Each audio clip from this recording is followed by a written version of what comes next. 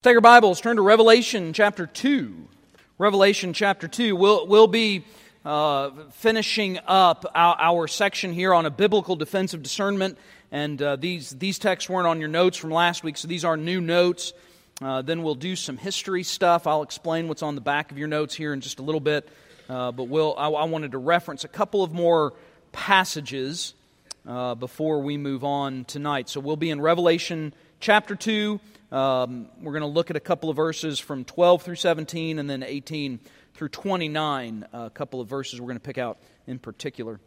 Just when you think that the church world can't get any crazier, you read a headline like this. Pastor Craig Gross, may not be a name you're familiar with, but I probably don't need to preface this with the fact that he's from California. That will be significant here in a minute. All right, Pastor Craig Gross promotes Christian cannabis. You're thinking, what's that? All right, says weed makes it easier to worship. This isn't fake, all right? So this isn't like Babylon Bee, if you all know what that website is, okay? In other words, this is not a fake story. This is literal. This is a guy who's been involved in a number of ministries over the years and kind of made a name for himself in a positive way, combating the scourge of pornography. In fact, he started a church that reached out to people in that industry and kind of rescued them out of it. But it seems his ministry focus has changed a little bit. A few years ago, he was dealing with some pretty significant migraine headaches. And at that time, medical marijuana was legal, and so he found they helped his migraines. Since that time, it is now legal in California, recreational marijuana. His preference is to take it in mint form. I didn't realize that was an option, all right? But apparently, you can take it in breath mint form, all right? So that's what he prefers. And he says, when I take it, I'm able to concentrate better so that I can pray better, and it opens me up so that my worship becomes more authentic. Probably with a bag of Doritos, all right? I mean, I'm not sure what all goes with it, okay? But this is what he says. Pot helps me worship God better. Now again, we're not talking about some necessarily wacky, progressive, universalist, hippie kind of guy. In fact, a lot of the stuff I remember reading from him nearly 20 years ago had some pretty clear, straightforward explanations of the gospel. You might think this is a fringe guy, but he's really not. And he is arguing that the church needs to talk about this. He's probably right in saying this, wherever you are, eventually marijuana will be legal. He's probably right about that, by the way. I know all of you are burdened by that, probably, but nonetheless, this is probably absolutely going to happen. And his argument is theological, by the way, because God made marijuana on the third day. The third day. That's when God makes all the plants, which obviously included marijuana, right? What do you think about the handling of the text in that case? Hopefully everybody here has enough discernment to know that's probably not the right use of Genesis chapter 1, right? That in fact it is impossible. Do you hear me, church? It is impossible that God made marijuana in Genesis chapter 1. He did not. Okay, so how's that? How's that for clarity on the issue? In case any of you are thinking, I wonder if I should try that. No, okay? Don't. So this is not something that I am encouraging any of us to be involved in. But this is the state of the church these days.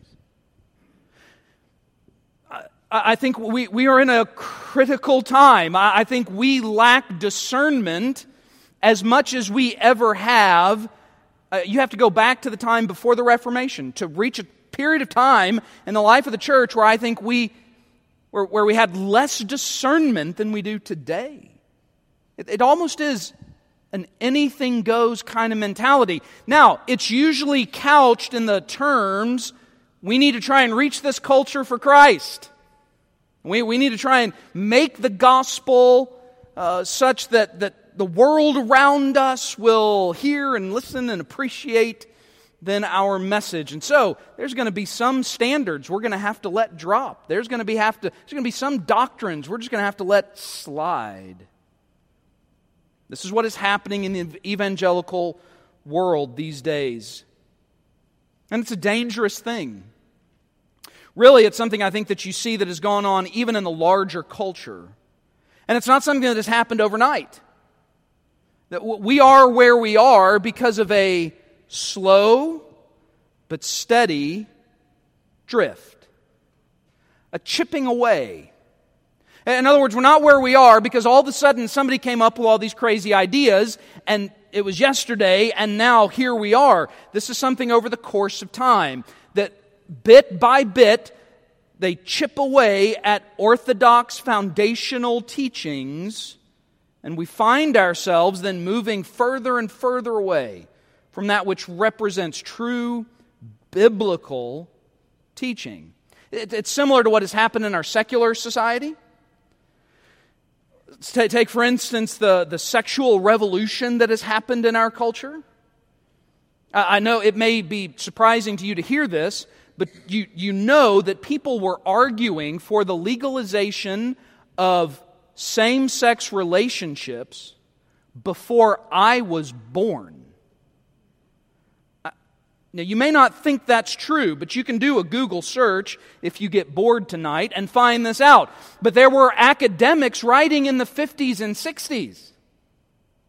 Now, they're not writing to the popular world, right? They're writing to one another.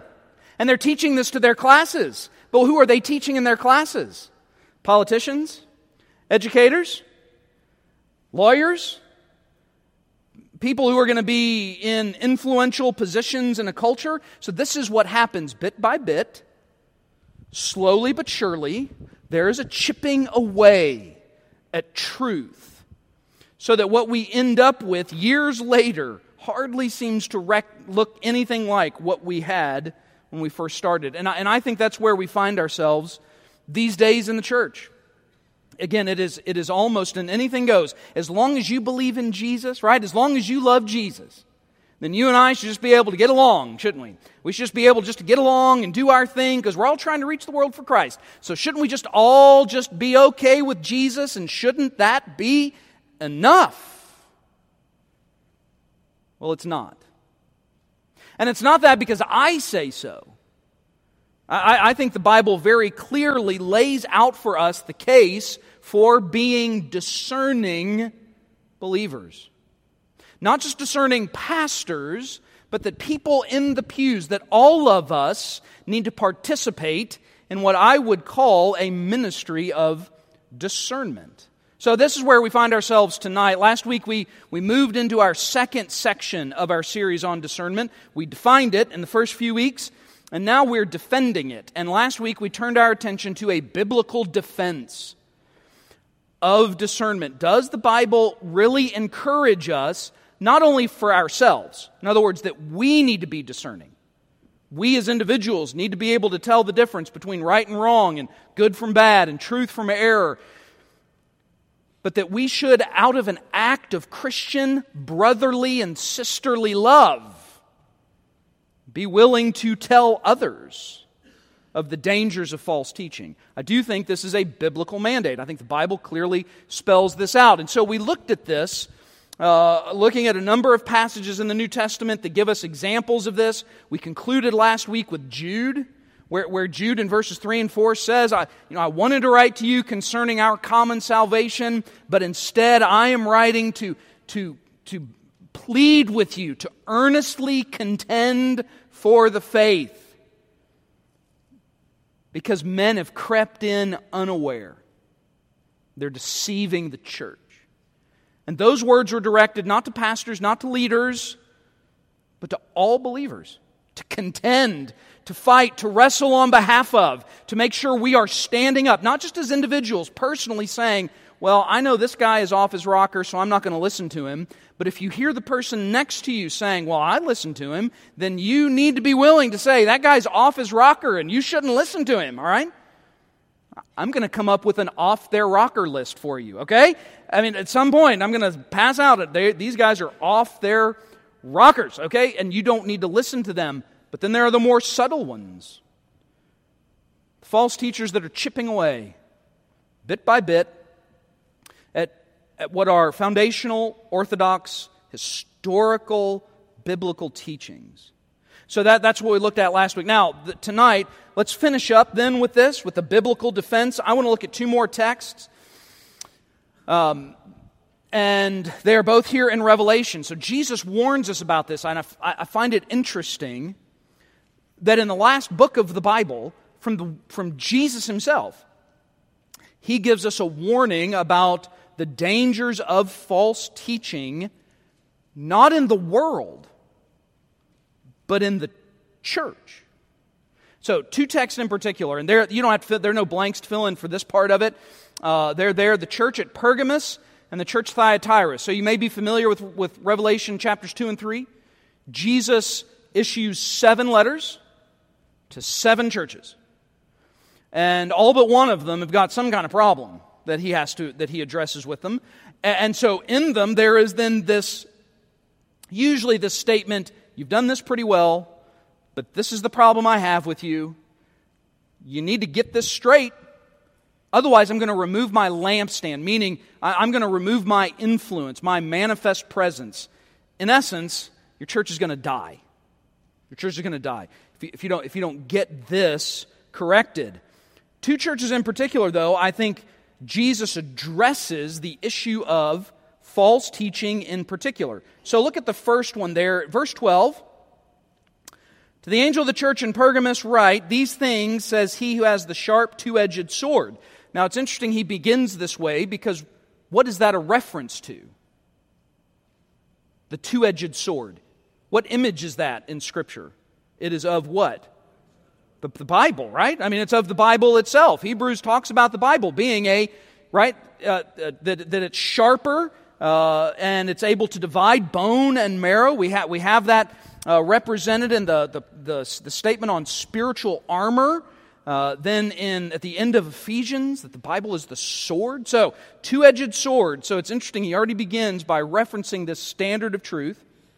He says, I know your works and where you dwell, where Satan's throne is, and you hold fast to my name, did not deny my faith, even in the days in which Antipas was my faithful martyr, who was killed among you where Satan dwells. All right, so they've done some things well. They've been faithful. They've endured persecution.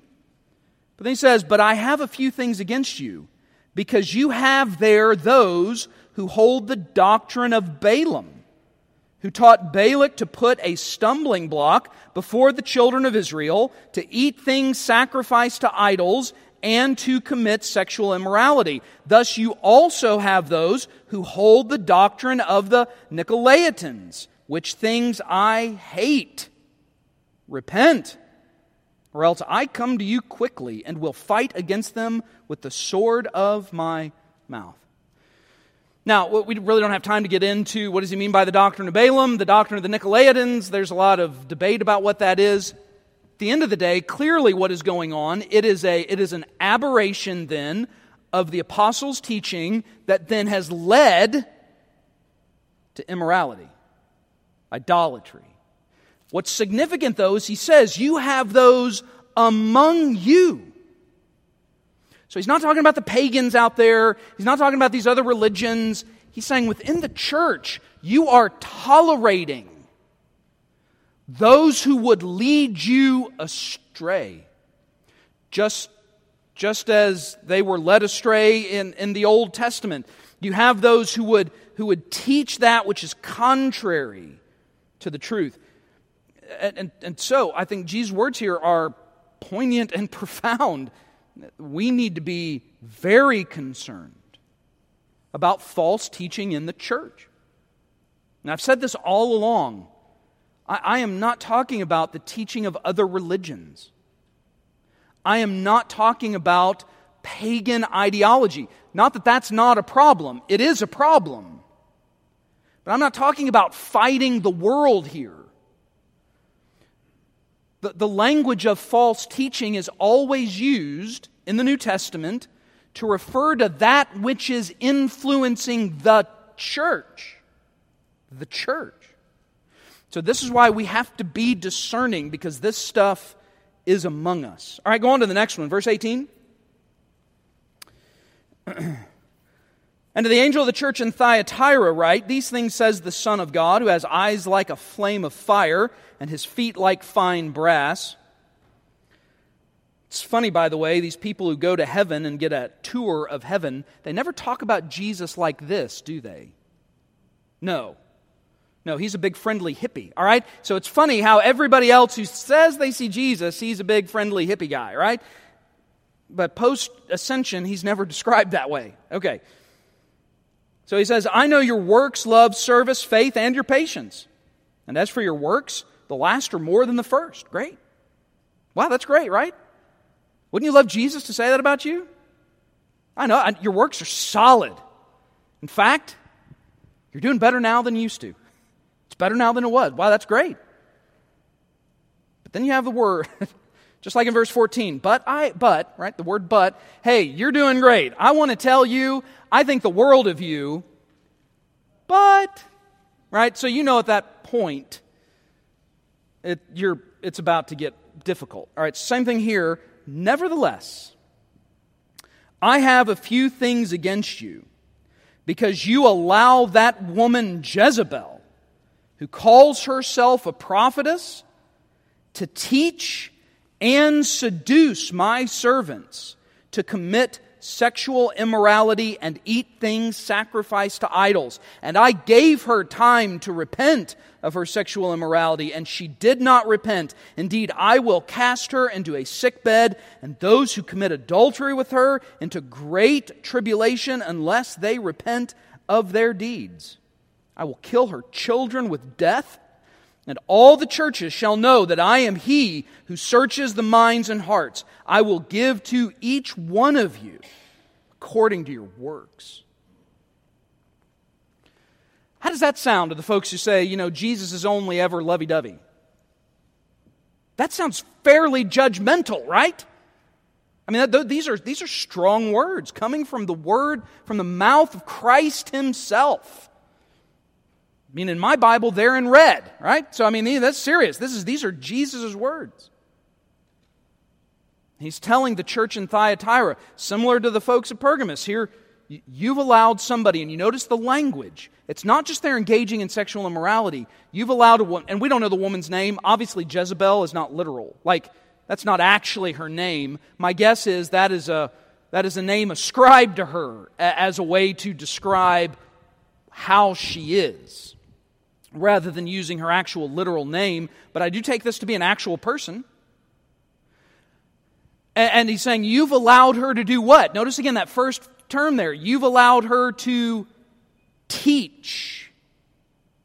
You've allowed her to teach. It's not just that she is engaged in sexual immorality and tempting people away. She's laying down doctrinal, theological concepts that are leading people into immorality and idolatry. And Jesus' words to this church are, you are allowing this to happen. Now when he says, I laid her up on a sickbed to give her a chance to repent, I think that's literal. Meaning I think he brought her to death so that she would come to terms with her sin.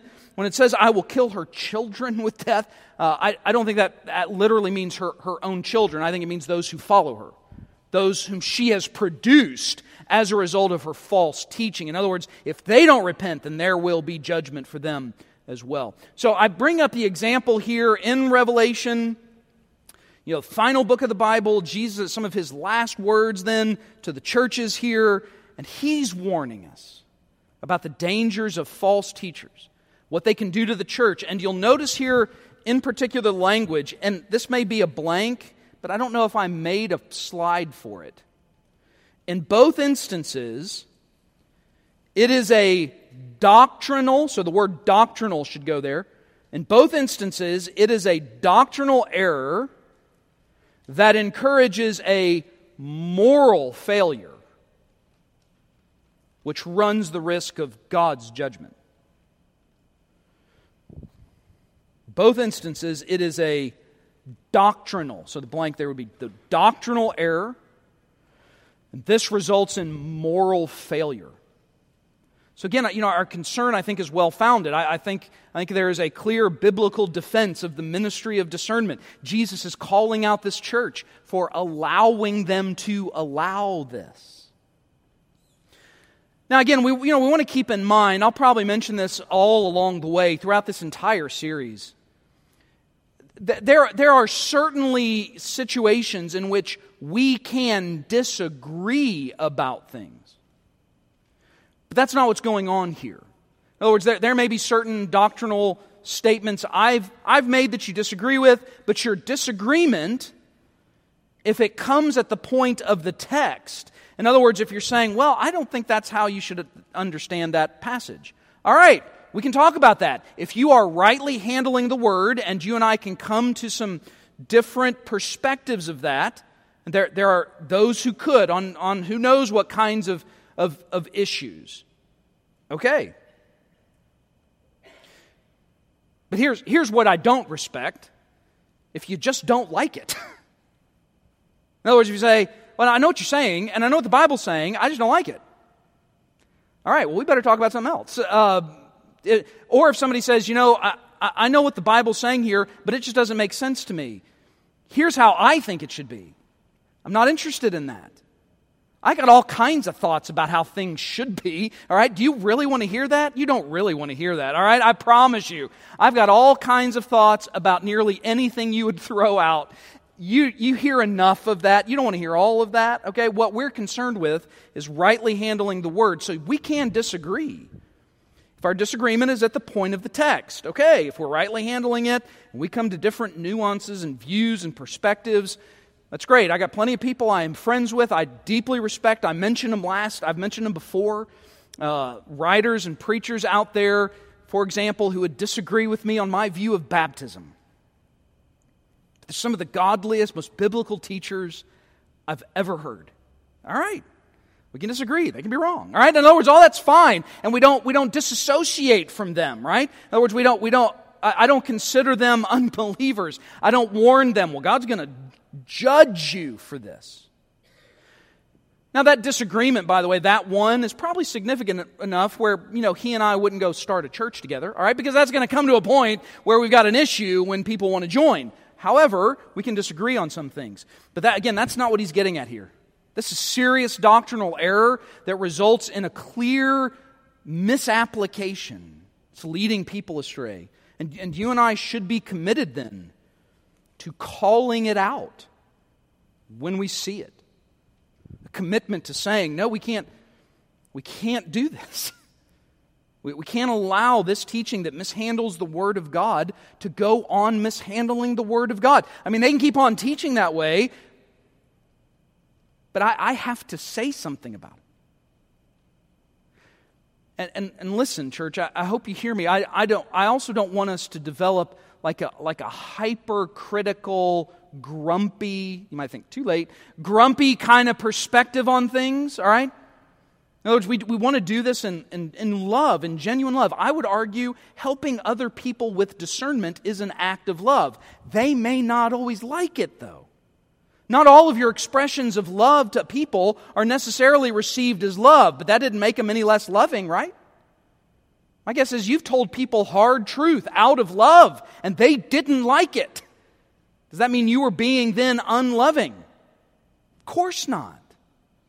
In fact, my guess is you've been told the truth and didn't care for it very much. I can tell you I've been told the truth and didn't care for it, especially when it was about me.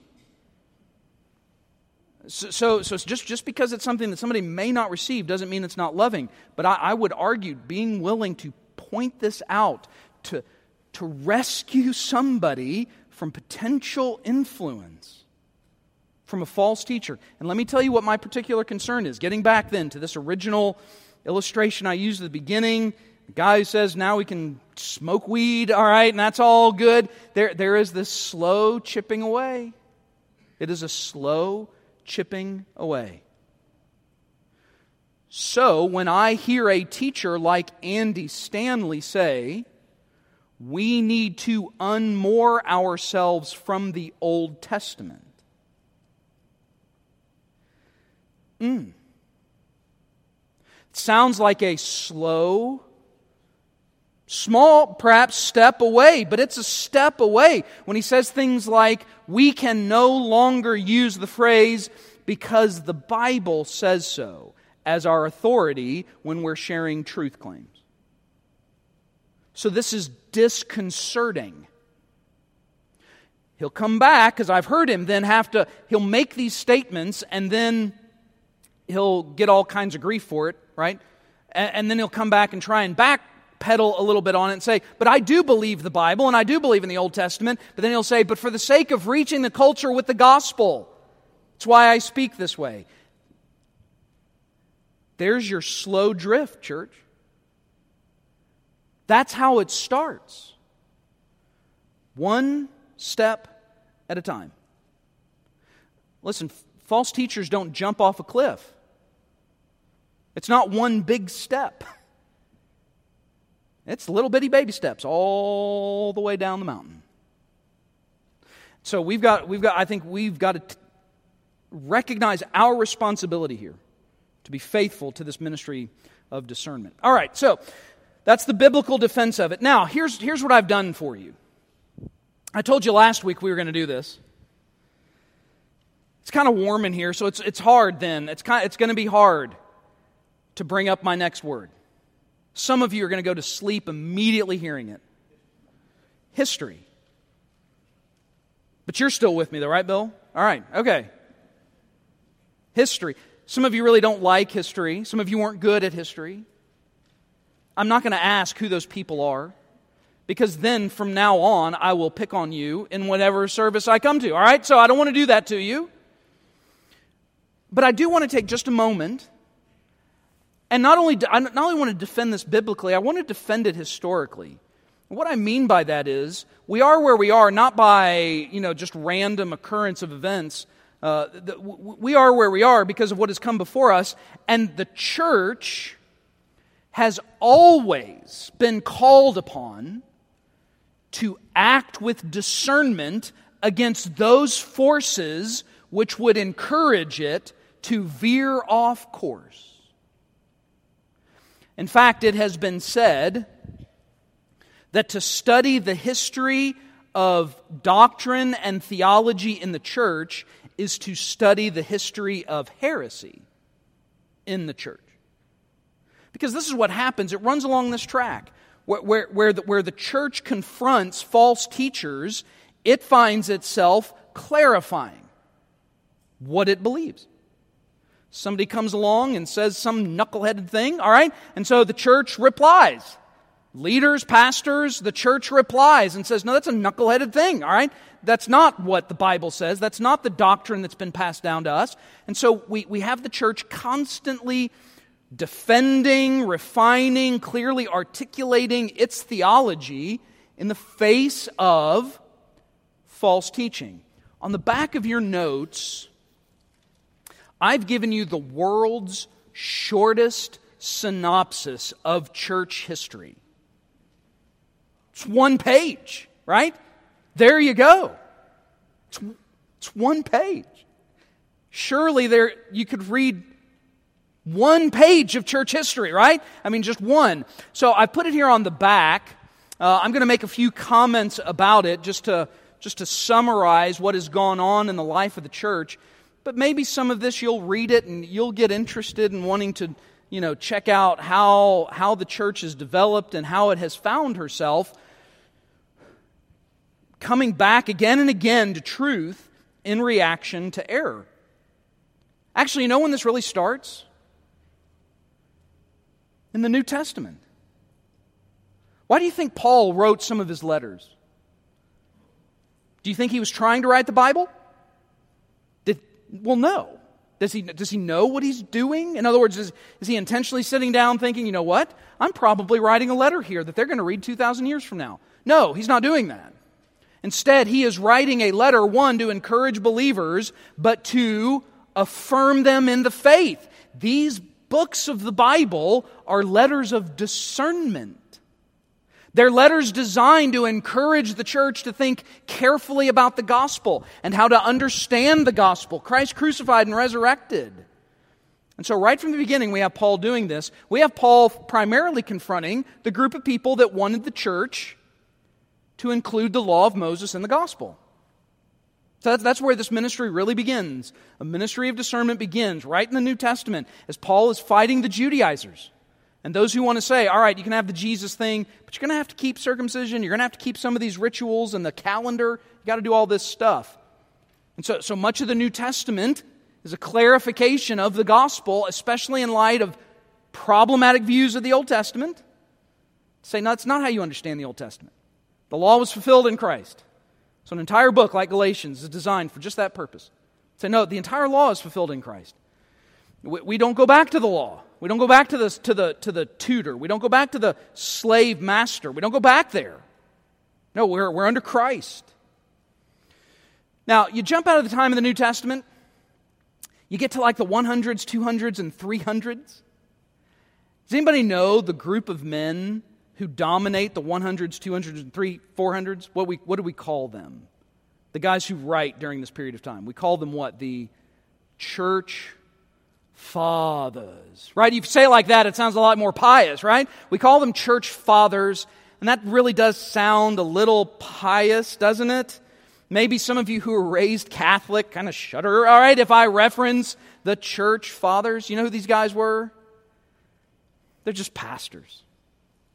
I say just, it can be a hard job sometimes. But that's all they are, though. I mean, they are pastors. In other words, they're preaching every week. They're visiting the sick. They're doing funerals. They're counseling people. That's what these guys are doing, except they're doing it at a time when the Romans want to feed them to the lions. So that's tricky.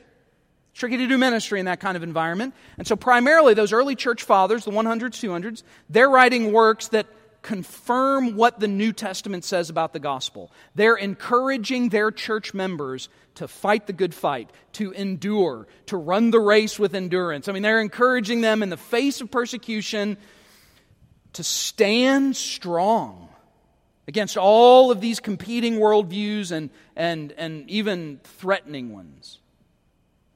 But when they stop feeding us to lions, when they stop impaling us on stakes and burning us in gardens, all right? When they stop crucifying us, in other words, when Christians are kind of able to worship freely, you have a little more time to do theology.